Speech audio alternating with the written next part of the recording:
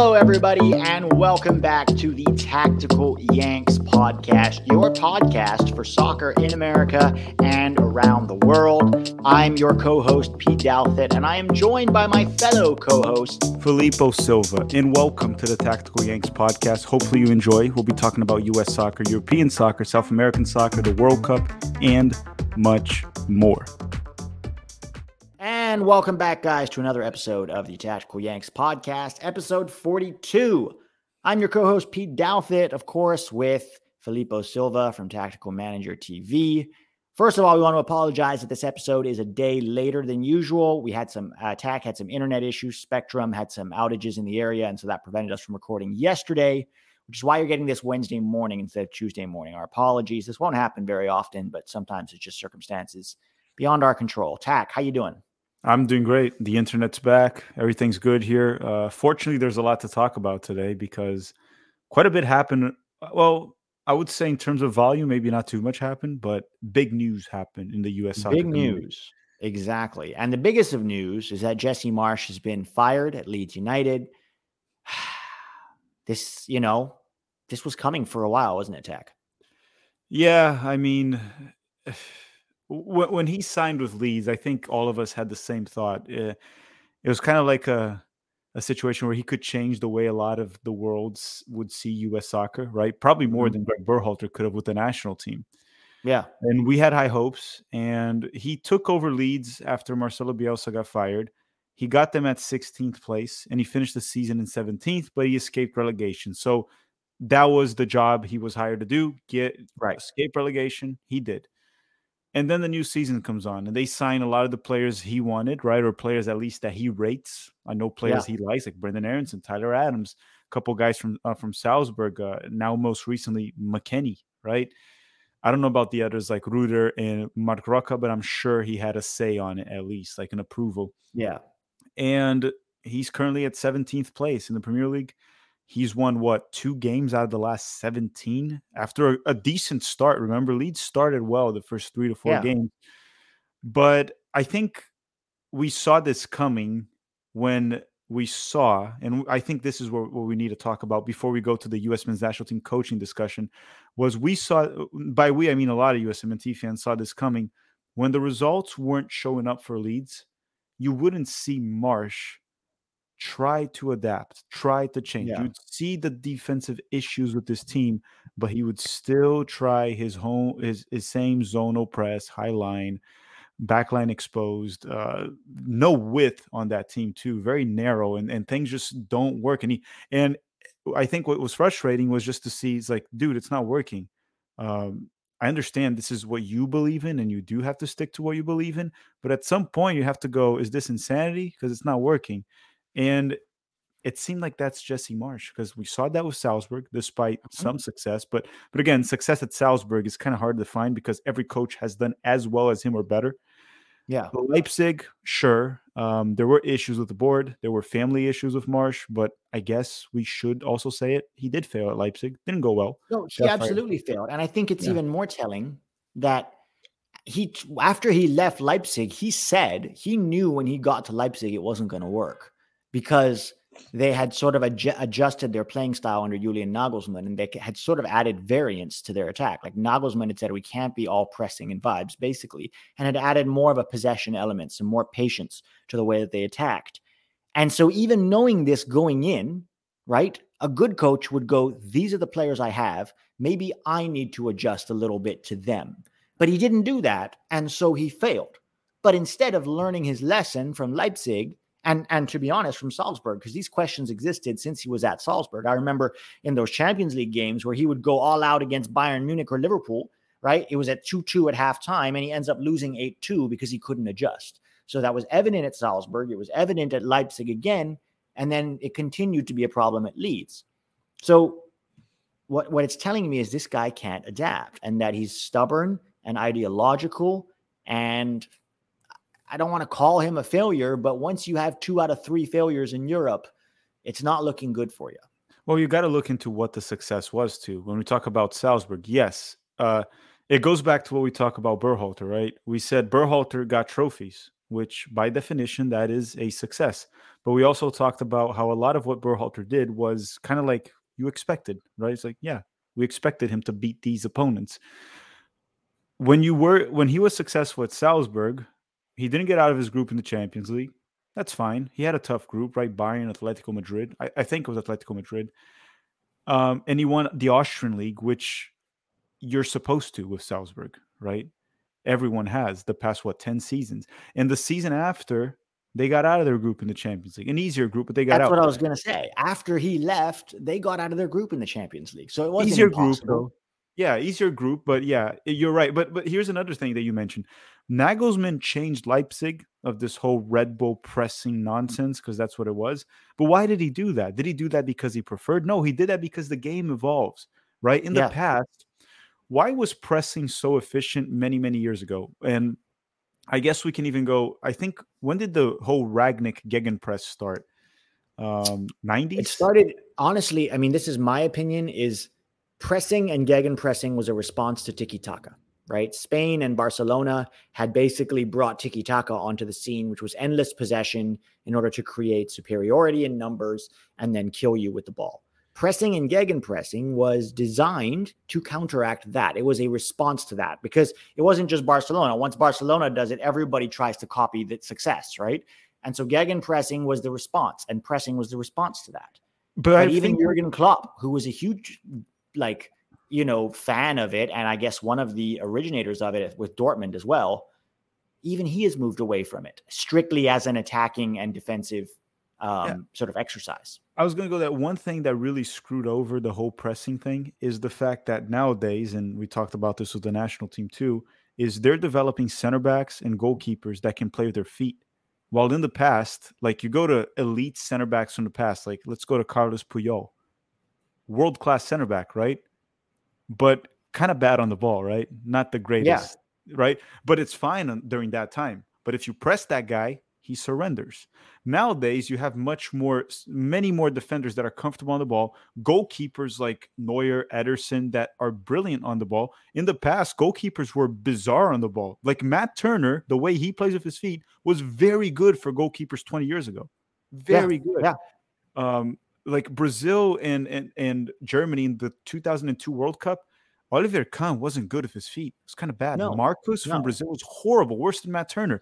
So that evolution of the game kind of like screws over the pressing because now teams have technical players on the back that can break or just bypass your press. And the problem with Marsch is he's still stuck with that. Another issue I see with Jesse Marsch, it's not just the pressing. We can talk about in possession too. So he is right when he talks about attacking through the middle to get goals. Because, of course, if you go through the middle, you're much more likely to score than crosses, right? Even though most team crosses, it's tougher to score off a cross than if you can penetrate through the middle. But the thing is, when they talk about how Pep Guardiola does that, but he has wingers and he does provide a lot of width to open up space. And Pep uses like that 2-3-5 formation, right? 5 up top with a lot of width and space to create, but when you look at fullbacks still provide a lot of width in his system. Some of them do, but João Cancelo would sometimes pinch in as an 8, right? Sometimes. But the thing with Jesse Marsch is it's so narrow that it just doesn't work. Everything with him is like that. And it kind of seems like he's just stuck that's the way you have to play. That's what works. And it's like, dude, it didn't work with Leipzig. It didn't work with Leeds. You need to maybe sit down and reevaluate your game. Right? It might work in certain occasions, and it has, but dude, it can't just be that way. And we can even talk about Alexi Lala's comments on this earlier today if you want to hear it, which were, no offense, I hate calling it, but it was stupid, the comments, but I think it's worth addressing though. Yeah. The other thing on Jesse is he's described himself many times when he was in the Leipzig system. So he started with Red Bulls in the US, became an assistant coach over in Leipzig, then went to Salzburg as the head coach, and then back to Leipzig. And he described himself as a company man. Like, I don't know if that's something to brag about. Like, do you want to be a company man or do you want to be a successful man? Because good coaches evolve and adapt with the times. He is absolutely stuck in this old mentality that doesn't really work anymore. It can be a tool in your toolbox. It can't be the engine of your car, right? And that's kind of like how he has seen it. And it's not just that they don't use width, it's that they always play it forward, even when it's not the right choice. Like how many times have we seen Leeds win the ball and try to hit, Bamford or Rodrigo, who don't even have the space, right? So, but they just hit it forward and then they rely on, it's okay if they don't win it, we'll just press and try to win it again. And then It's Tyler so Adams' predictable. progressive passes with Rocca are inflated, and people use that to say he's so great on that, of what he does. But yeah. Well, and the other thing too is that it worked against big teams. Well, big teams who were struggling. So your Chelseas, your Liverpools, right? When they set up to attack you, they basically give you space in transition. So now you have space to play those direct balls in behind because you're essentially playing in transition. But every other team has figured out, like, I don't think Jesse has beat any team in the bottom 8, right? And they all figured out, well, this only works in transition. If we just let them have the ball, they can't break us down with this style. And once again, he didn't change it. So Jesse was the master of his own downfall. And I'm sorry to say that, it's true. I would have wanted him to be successful. I was rooting for Jesse. I wanted to have a successful American coach. He was more successful. He lasted longer than Bob Bradley did at Swansea, the last time we had an American in the Premier League. But I don't think he did anything to enhance his reputation, and specifically because of his inspirationalist sort of quirks, right? These weird things he had of, having them watch Netflix documentaries in order to motivate them. And just, he had a lot of weird, I don't want to say weird, but very American style, sort of like almost like corporate management style techniques to like build camaraderie. And it makes you look like you don't really understand the game in Europe. I'm not saying he's even wrong to do that necessarily. I'm just saying the perception, if you're an American coach and you come in and you have all these like, pictures of the Dalai Lama or Gandhi up with quotes. I don't know how many like English footballers or even European footballers are going to look at that and go, this is a man to be taken seriously. And I just wonder how much that played into that. Well, not just that. They're also, you can put motivational videos. I'm sure other coaches do as well, depending on not really the nationality, but a lot of the coaches do. But the players are seeing that and they're like, okay, but what about the actual tactics, player The selection? X's and O's, yeah. Yeah, sure. We're motivated, Jesse. We're motivated. Now what? We do the same thing. It's not working. You're draining our. I don't know. It doesn't work for me. And again, I do think we do need to say this too. Leeds has spent 145 million euros this season for Jesse on signings, but not just that. Weston McKennie was on a low loan fee. So if they actually signed Weston McKennie, which was like 30 to 40, that means they would have spent somewhere between 175 million euros, which I understand that the Premier League spends a lot, but that's a lot of money to build your team, right? Especially when you already had like Bielsa like players, which he loves to press too. So you already had some players that were somewhat fitting of Marsch's system. And they spent nearly 150 million euros. So it's not like they didn't invest or try to get players for Jesse. It is a bit odd that they signed 3 guys this window and didn't really give Jesse maybe a few more weeks.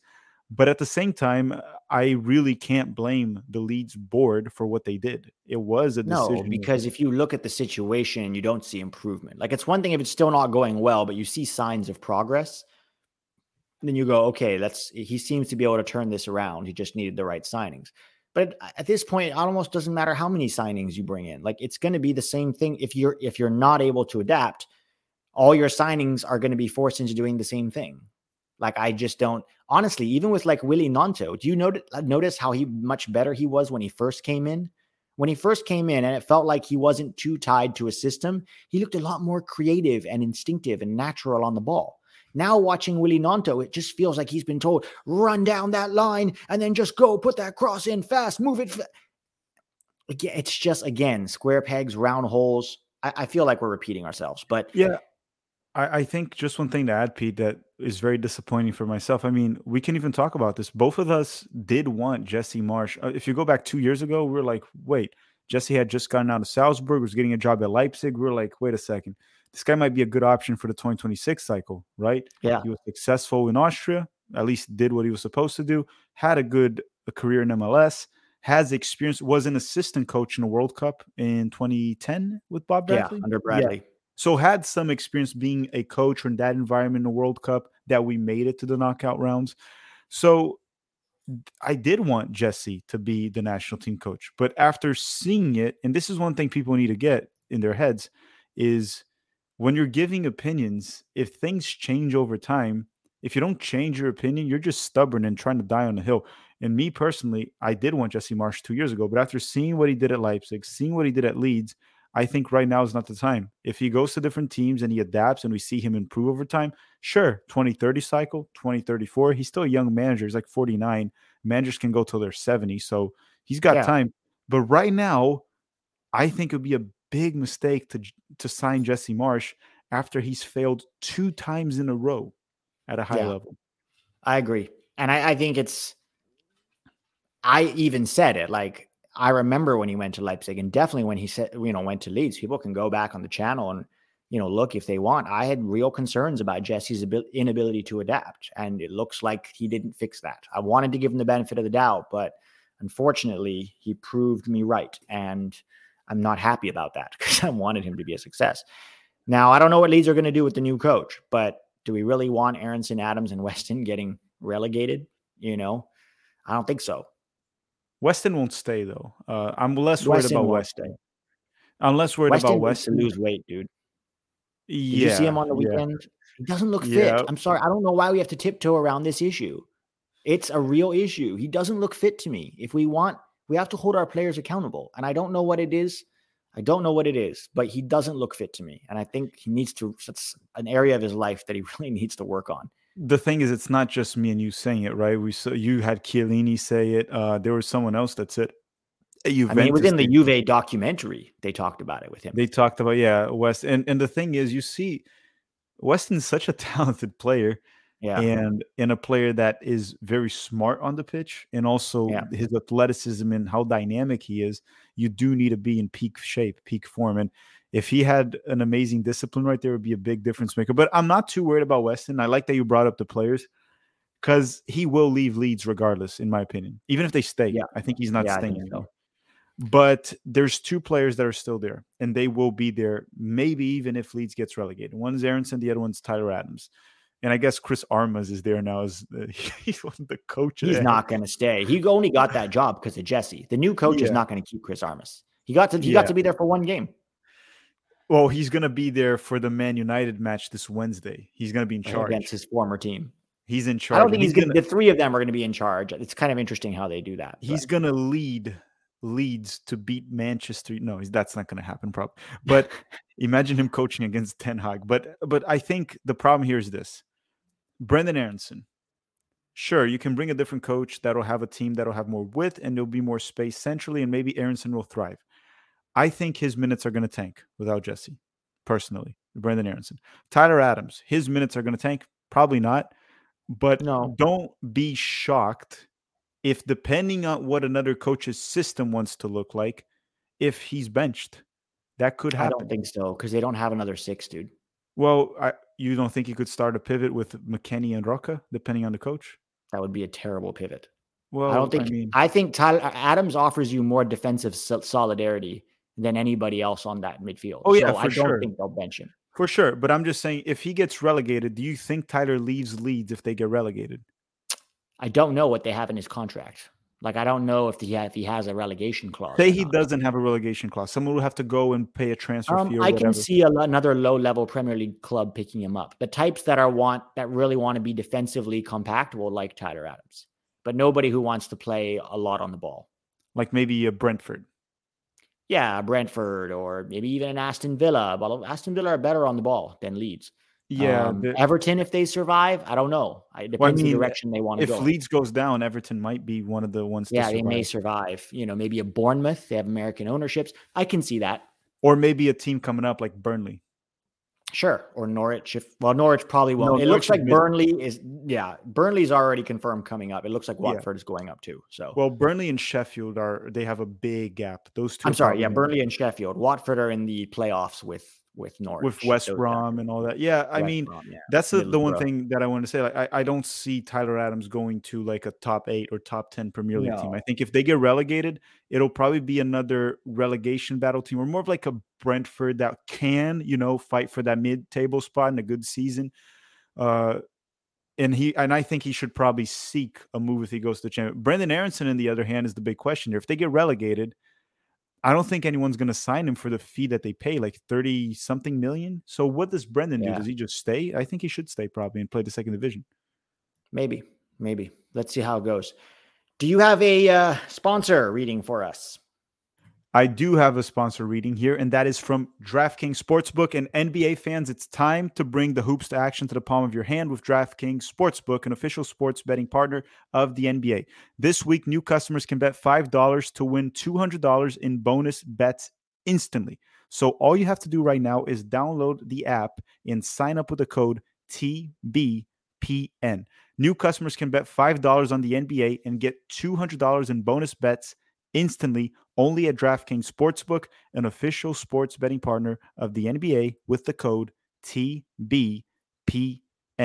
That is DraftKings Sportsbook, and thank you very much for sponsoring the channel. And the Super Bowl is this weekend, actually, too. You can play football or American football there in the app as well. Enjoy and play with responsibility, everyone. All right. So let's get on to our next topic of discussion, which part of this, it seems to have been sort of resurrected because of Jesse Marsch's firing, the USMNT head coaching job. Who's still available? Who's a realistic candidate? A lot of people want Jesse Marsch. We have our own thoughts on Jesse Marsch for, reasons which I feel like we've already articulated. But what I thought we could do, Tack, is go over a list here. I have a list of 10 candidates who are either unemployed at the moment or are realistic gets, so some of them are MLS coaches, right? Who realistically you could get an MLS coach to quit his job, pay off his salary and, bring him to US soccer. So let's just let's kind of go through this list of 10. We can go one by one and just kind of talk about, well, give him a rating. Either hell yeah, we would want him. Hell no, we would not want him, or kick the tires, which is essentially a maybe. Like, give him an interview. He's not somebody that you're like, we absolutely need this guy, and he's not, you don't want him, but it's a candidate that you would consider, right? Mm-hmm. So what's number one there? Who's the first one? Okay, so the first candidate here is Jesse Marsch. Let's just start talking about him. For me, this is a hell no. And I just don't, for me, he's Greg Berhalter 2.0. Stubborn, inflexible, and way too much focused on things like vibes. I also don't want him because I think that you need to build around your best players. And I don't think turning our best attacking players are Christian Pulisic, Gio Reyna, and probably Weston McKennie right now. I don't think turning those three into pressing merchants is ever going to work. Pulisic, one of the reasons he doesn't start as much at Chelsea as some people would like is because he's not good defensively. He's not a pressing guy. Gio Reyna is definitely not a pressing guy. Weston McKennie can be, but it's not the biggest part of his game.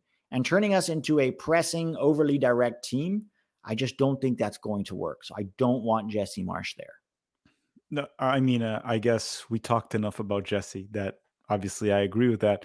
The only scenario I would prefer Jesse right now is if we had to choose between Berhalter and Marsch, I would definitely go with Marsch right now because I think we've had enough of Greg Berhalter. There's still question marks in regards to Berhalter and Reyna, right? How that would go. Yeah. At least Jesse, as far as we know, there's no issues between him and Giovanni Reyna.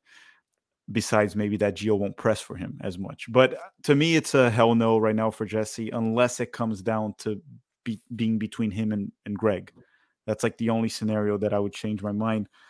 But I guess I don't have to dive into it very much because we sort of talked about the issues with Marsch. And he's a guy that would come into the national team. And maybe I'm wrong, but the way I see it is he has his system and he has to build around the system and not around his best players. So he would try to adapt, like get the players that fit his system and not really, okay, what are the best guys I have? These guys. Okay, how can I build a system to get the best out of him? It's almost like going to Argentina with like a system and you're like, well, if Messi doesn't fit it, he doesn't fit it. It's like, no, you got to find a way to get the best out of Messi. He's like, nah, man, I want to press and Messi doesn't press enough. So I'll play him because it's Messi. But yeah, I might not get the best out of him, but so what? My system works because he'll probably still start Pulisic, still start Reyna, possibly if Reyna continues to play well for Dortmund. But yeah, it might just be a way he wants to play that won't work. right? I still think he'll select most of the best players. I did put a tweet out that some people got angry and didn't get the joke because I put that he would start Areola. I don't think he'll start Areola, but the whole joke there is like he's going to prioritize pressing. And Areola, if there's something he does, is press. I can see him starting Aronson a lot for sure. Locked Like I in can see starter. Aronson becoming, locked in starter, which I don't think he deserves, not with the talent that we have. So hell no on Jesse Marsch. Maurizio Pochettino, you go first. I would say hell yeah. I would say hell yeah. A guy that knows how to work with stars, has had success at the highest level, has had failures too, for sure. But Every coach has definitely had failures. every coach has gotten, besides Sir Alex, I guess. Sir Alex and Pep has technically never been fired, but Pep Yeah. also had the luxury of picking the best clubs and having always, well, in Barcelona, he had the Spanish national team that won 3 trophies in 6 And years Messi. plus Messi. Yeah. In Bayern Munich, he did the same thing in fact, Bayern Munich were worse under Pep. They won the treble the year before he got there, and then he never won the Champions League with them. Always the Bundesliga, which is normal for Bayern. And then at Man City, he's done well, obviously, very good. Many Premier League, still never won the Champions League. He's never been fired, but he's also been at clubs where the bar is like, it's how do I describe this? It would be hard to get fired at any of those clubs with the money that he spent on Yeah, each of I would those clubs. say Pep has had moments where he was extremely successful and several moments where he achieved sort of what you expected from that club. Right. He never really Hugely successful failed. manager. Yeah, he's just like always doing at least what you need, sometimes more. He never did below. Like he never was a failure. Never, and Sir Alex has always been successful. But yeah, most managers that are very good have had failures, many of them, It's right? normal. But Pochettino to me is a hell yeah. I think it would be an interesting name there. I mean, I don't know. I wouldn't put him as my number one option, but let's say U.S. Soccer announces him. I would be hyped for it. Well, hang on then. Who would be your number one? My number one. Do I reveal it now or do I wait a little bit? You could wait. I guess the only black mark or the only reason for skepticism rather against Pochettino would be he's never managed a national team before, right? So we don't know how would, coaching at a club and his tactics, would he be able to make the adaptation to a national team? That remains to be seen. Gennaro Gattuso. For me, Tack, this is kick the tires, but very skeptically. He's only coached in 2 places, one at AC Milan, one at Valencia. He failed in both of those. He got fired. They were poor. Was never really able to find much success with either of those clubs. He got the Milan job because of who he is, right? He's Gattuso. He's like a legend of the Italian national team and Milan. But I don't know if he's really that great a coach. I would say hell no to Gattuso. I would actually say hell no. The only thing that would be cool about him is the press conference because the guy sometimes he's sometimes nuts. Maybe a very good, sometimes a shit. Yeah, so that would be cool. But as a coach, I would say hell no. 2 failures right there. And we go back. His name carries a lot of weight. That's why he got a lot of the jobs there, and he has failed. So to me, Gattuso would be a hell no. Plus, no international experience as a head coach, right? The only thing I thank him is thank you for giving Yunus Musa a lot of minutes as a central midfielder in La Liga. But besides that, no, thank you. Yeah. Next up is Hervé Renard, the Saudi Arabia coach. Now, technically, he's not unemployed, right? But you mentioned that there was a report, I believe, in French. Maybe you can elaborate on that about him.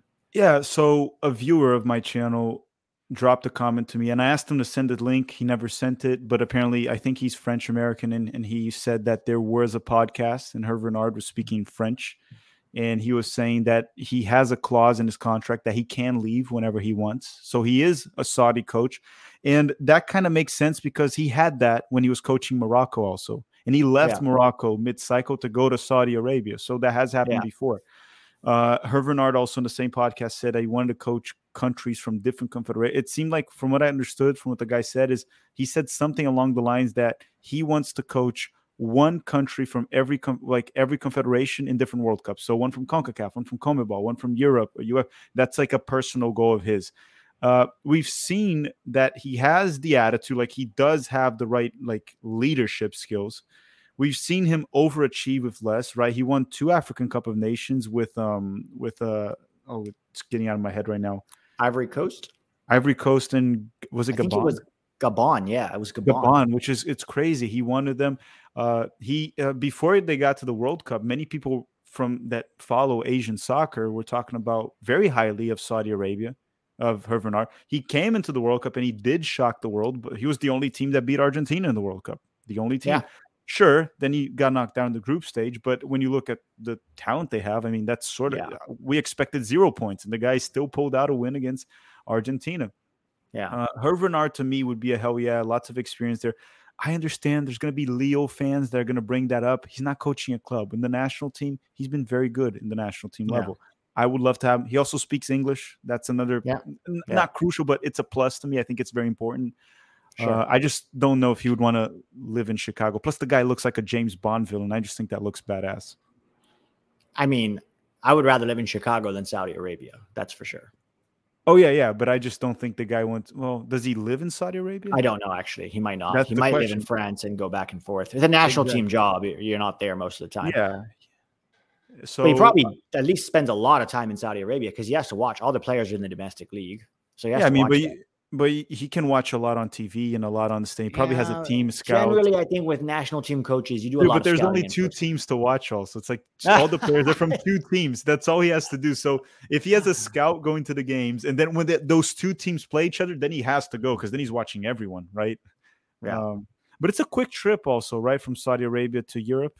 How many hours of flight? Not that much. I mean, depends where in Europe probably, but it's not super far, no. Yeah, so... Yeah, so that's a hell yeah. I'm with you. I'm with you on Renard. Frank Lampard for me is a hell no. This guy's not yet demonstrated that he can be a good coach. I'm sorry. Chelsea, he did reasonably well getting them into top 4, right? When Pulisic basically carried them to top 4. But his spell with Everton has demonstrated that he only gets jobs. Again, some of these players just get jobs because they were club legends, and national team legends. And so they get jobs, but it doesn't mean they're a good coach. I put Lampard in the same category as Gattuso, one of those players who has yet to demonstrate they're a very good coach. So for me, it's a no. Yeah, of course, no. Now, a quick question to you before you go to the next one. If it comes down to and I'm just making this up right now. Yeah. There's nothing. Frank Lampard or Jesse Marsch?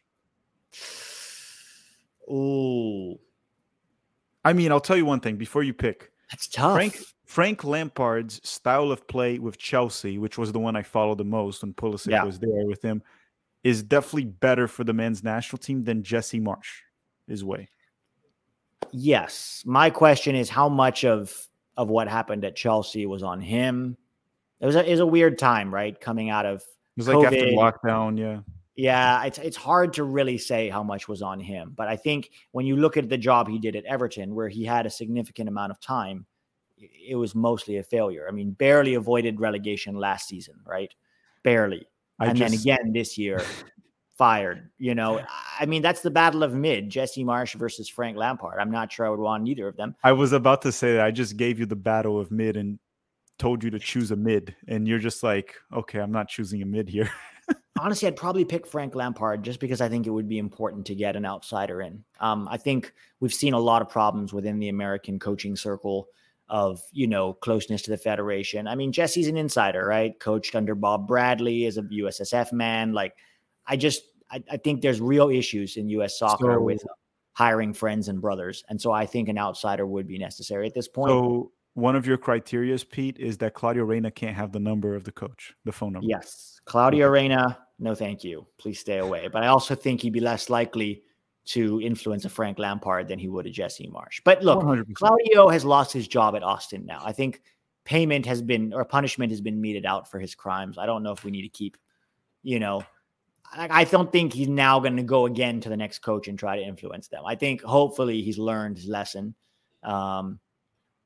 Next up, we've got Jim Curtin. Now, I'm on record as saying I don't want an MLS coach. This is the most important cycle in the American soccer history. I really believe that. And we have a real opportunity here in getting an experienced coach of high pedigree that can really, give us as much opportunity as possible to be successful in this cycle is what I think we need to go for. So for me, it's a no on Curtin. Okay. But if we decide to go with an American coach, Pellegrino Matarazzo out of the way, especially out of the MLS coaches, Curtin would be my first choice out of the MLS coaches because he seems to be a good man manager. He did more with less in Philly in terms of their budget, right? I mean, some of that is probably down to good recruiting and scouting, but he had the pieces and he put them together well to make them quite successful in Philly over the last couple of years, has experience with youth players. And from all the reports coming out of Philly, he's a good man manager more than a strict tactician, which is kind of what you want from a national team coach. So Curtin would be my first choice.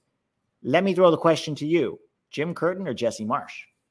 Right now, and I kind of leaked this already on the channel, and people got some understood, some got mad, but it's good that now we might be able to elaborate this year because you can talk instead of Twitter. But I said it on the channel, I would actually prefer Jim Curtin right now.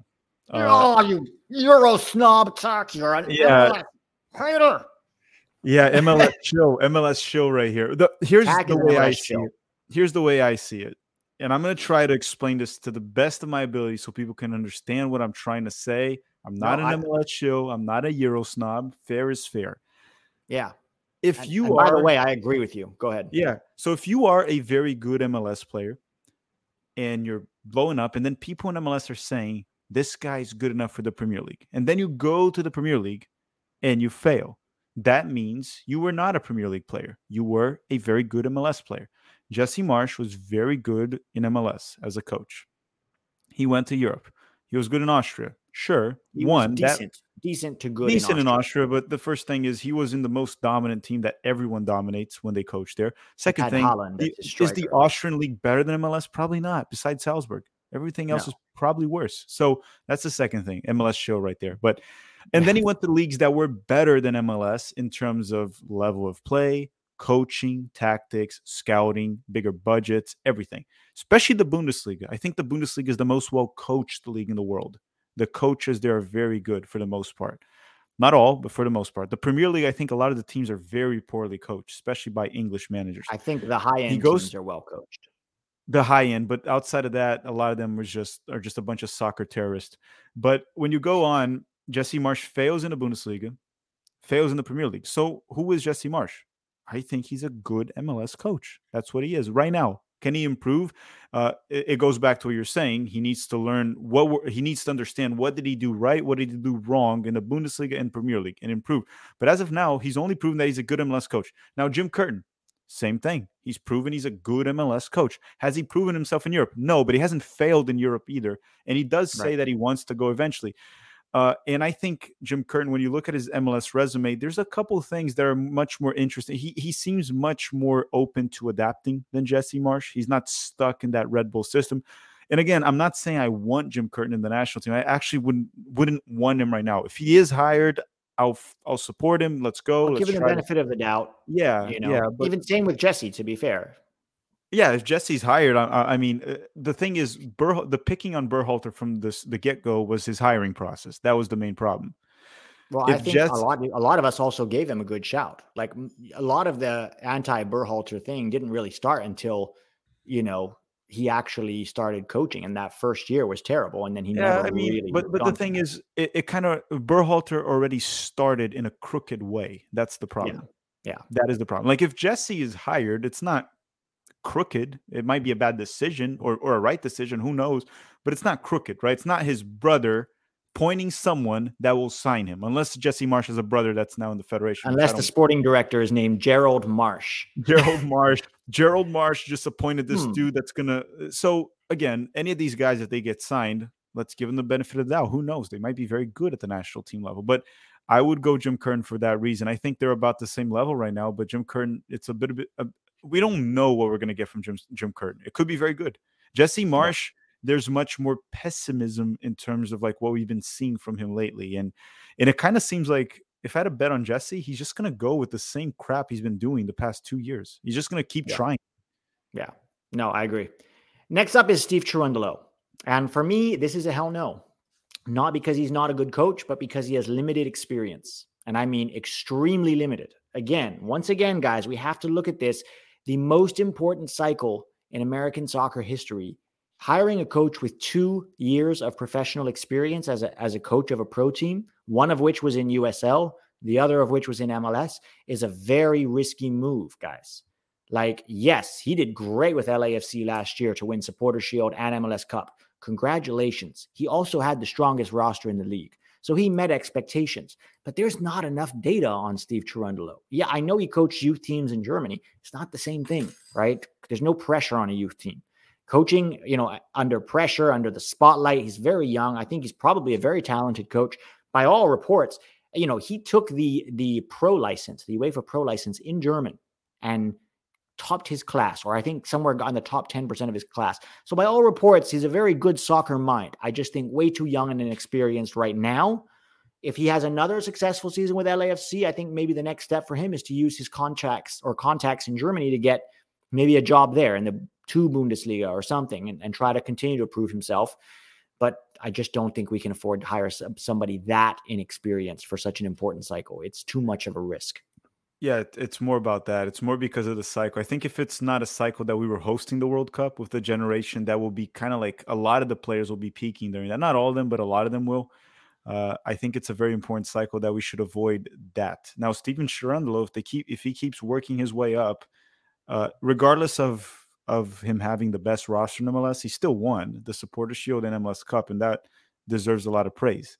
By the way, Jim Curtin also did a fantastic job 2 seasons in a row with a more limited roster, in my opinion. But yeah, to me, it's hell no right now for Cherundolo, but he is a manager or a coach that I'm keeping an eye on. I think could be something for 2030 or 2034. Okay, so next up on the list is a very controversial figure, Marcelo Bielsa. Rumors were Mexico were looking at him. Rumors at Everton were looking at him. But he's still on the market. What do you think, Tack, about Marcelo Bielsa? Does he deserve the hype? A lot of people hype him up. A lot of people talk about Bielsa like he's a god. Pep Guardiola, for example, is lots of coaches are big fans of his. Pep Guardiola is one of the most notable ones. I'm at kick the tires on Marcelo Bielsa because I don't know if the U.S. is the right fit for him. And I'll explain my reasons in a bit, but first I want to hear yours.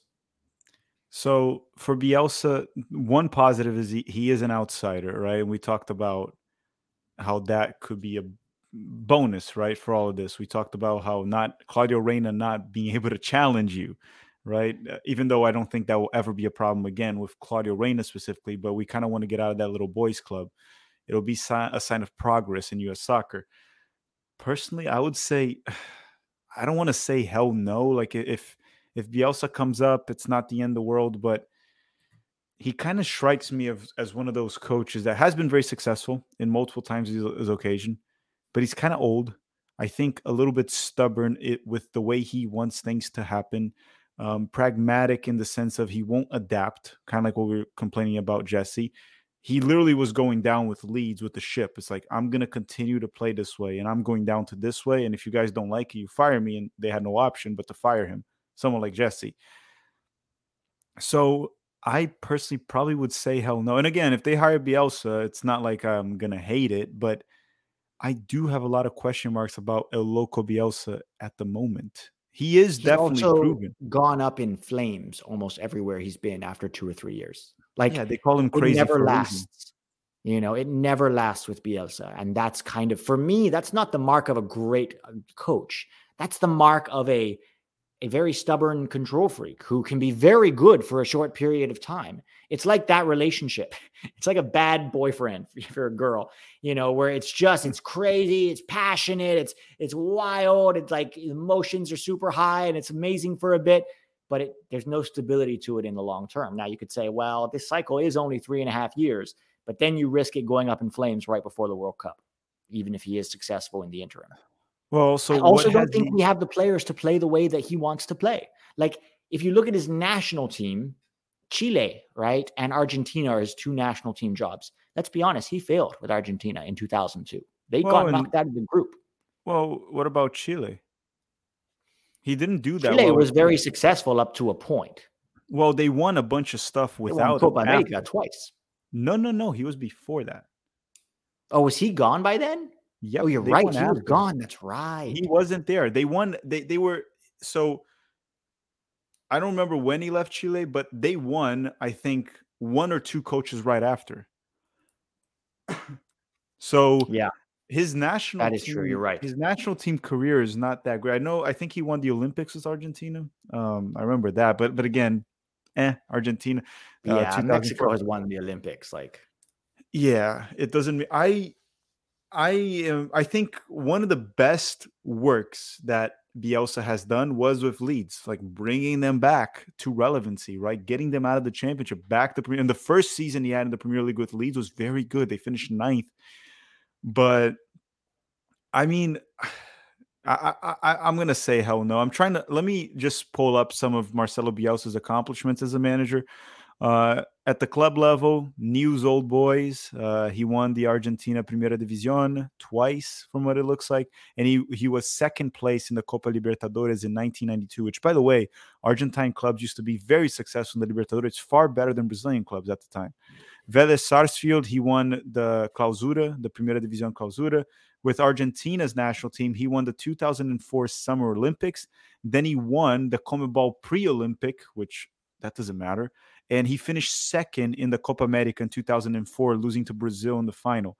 Then he was a runner-up in the Copa del Rey with Atletico Bilbao, runner-up in the Europa League with Atletico Bilbao. So there's a lot of runners up here, second places, and then with Leeds, he got the championship. So yeah, he's coached a lot of teams here and there, but but the way he is right now, outdated. I would say hell no to Marcelo Bielsa right now. and also just to articulate what he does is he has this very intense man-to-man marking, man-to-man pressing, right? Yes, Similar to Jesse, but not. And the whole thing breaks down if one person doesn't execute their press properly. So if Christian Pulisic gets played around or Gio Reyna gets played around, the whole thing falls apart. And he's very stubborn. He refuses to give interviews in English, which is not the end of the world, right? We have a huge Spanish speaking population in America. But I do think that in order to grow the game in this country, the head coach is kind of one of the prominent figures, and the way they communicate to the public. He's also very recalcitrant in how he communicates, in that he's not very forthcoming, right? He's very quiet and almost abrasive in how he communicates at times. And it almost feels like he doesn't want to talk to the media a lot of the times. I just think in America, especially because we're trying to grow the game, especially in this cycle, right, where we're really trying to get America to pay attention to soccer, I really think you need somebody who's going to be a little bit more open and a little bit more, just a better communicator with the fan base. So it's not really about him not speaking English. It's more his communication style. I don't think you'd have the best communication style for what we're looking for. I'm just gonna say hell no on Bielsa. I'm done talking about him too. Yeah, I am a kick the tires with real reservations. Joachim Low, for me, this is a hell yes. The man won a World Cup, and sure, it was with Germany, but Germany hadn't won the World Cup since, I believe, 1990, right? Correct. And that took them 26 years to do so. So it's not like, and then it sort of got old with Germany too. But this is a man who's a good man manager and a good tactician, and he showed that with Germany. Can I add So one thing, Pete, to what you're yeah, saying? Sorry to interrupt, but because people were talking about how towards the end he failed with Germany. But here's the thing with Germany. They replaced him after the Euros with Hansi Flick, and Hansi Flick also did not get out of his group in the World Cup, just to point right, that out. It's more of a right. Germany problem than a coach problem. Yeah, that's a really fair point, So I would say hell yes to Joachim Low. The man knows the international game. He's only ever coached the international game, really, apart from some very small clubs at the beginning of his career before he became Jurgen Klinsmann's assistant. So yes, for me, he would be a top 3 choice for me, Joachim Low. What about I his mean, scratch manners? and sniff tendencies might be a problem, but I'm sure he's learned from that. So Yeah, he's a coach that we might need to teach him some manners. Like, dude, just like, can you like not you might scratch need your to put balls? that in his contract. No scratching. Yeah, yeah. Can like we were dealing with a coach that did bounce passes, and we already were just like kind of like tired of it at one point. But I'd rather have a coach that does bounce passes than one that picks his nose and scratches. Well, so let's try to put some boundaries. Let's learn from Berhalter and put some clauses in the contracts. Like, Yeah. dude, like for 90 minutes, can you not do it? When you get to the locker room, do whatever you want. Well, maybe don't standing next to Christian Pulisic doing your scratch and save it for when you're at home or in your car, Joachim. Okay. Yeah, No. yeah. Just don't. But especially when the cameras aren't on you, really avoid it. Like really. Yeah. Well, you not never know necessary. when the camera's on you. The camera's on you the whole game, and you never know when they're gonna cut to Yeah, you. the That's full the 90 problem. minutes that I meant. Like, Yeah, don't do it on the don't do it. field. Just don't Yeah. do it. It's nasty and it doesn't make sense. But yeah. Gustavo Alfaro, the former Ecuador coach. I know less about him than you do. I would say kick the tires because I think there's something there, but I'll freely acknowledge that my knowledge of him is limited outside of Ecuador at the World Cup. So I'm going to hand this one to you. You watch a Yeah, lot of South American he's soccer. coached Boca too, but I think the main thing with him is more of like, if you were going to talk about player, we talk about form, and he's coming off some good form, if we can put it that way. He picked up an Ecuadorian side that was kind of broken because they had some issue. They hired Jordi Cruyff, right, the son of Johan Cruyff. And during the pandemic, this guy was like kind of like getting paid and not working, and his contract was terminated or whatever. Things were weird with Jordi Cruyff. And Ecuador was in a weird spot because people were seeing the talent there. They were talking about Independiente del Valle was kind of rising in South America. But there was so much uncertainty with Ecuador, right? And they can't really qualify to World Cups regularly. And CONMEBOL isn't that easy to qualify. If you're not Brazil and Argentina, it's not that easy to qualify. Even for Uruguay, it's not that easy. You have to grind it out. But Gustavo Alfaro took Ecuador, which was a team as young as the US, right? The second youngest team in the World Cup, if I'm not mistaken. And with the rise of these players, he built a very good team. Like, we saw them play the Dutch. They actually outplayed the Dutch. They tied 1-1, but they outplayed the Dutch. He did a great job in World Cup qualifying, playing teams like Brazil, Argentina. He 6-1. It was 6-1 against Colombia. This team looked very good under Gustavo Alfaro. And as much as I talk about Ecuadorian talent, I think, and we talked about this on the CONMEBOL CONCACAF ranking we did, I ranked Ecuador ahead of the US because of what I saw from Ecuador under Alfaro. But I did say that the US has more talent than Ecuador right now, at least more abundance of talent. Despite us saying that maybe Moises Caicedo is at a higher level than all of our players at the moment. But we talked about, like, overall, the US is a better player pool. So what I'm thinking to myself is this guy has experience in South American club level, and he's proven himself in Ecuador during this cycle. So I would be open. I would say hell yeah to Gustavo Alfaro. Now, would it work out? There's a lot of question marks of whether or not it would. I don't know if Gustavo Alfaro speaks English. That is another thing to talk about. And we talked about how that can be an issue, not just from communicating with the fans, but the players too, right? You need to communicate with the players. So I would say hell yeah, but not a overly excited hell yeah. It's more of a, like, if they get him, they signed a guy that is competent. Doesn't mean it'll work. Yeah, I'm still on kick the tires with positive Mhm. expectations, but also acknowledging that my That's knowledge of fair. Alfaro is That's limited. fair. Last but not least, and guys, Pellegrino Matarazzo is not on this list because it does seem like he's taking the job at Hoffenheim. Mhm. And best of luck to him. He will be, if he takes that job, the only American coaching in a top 5 league.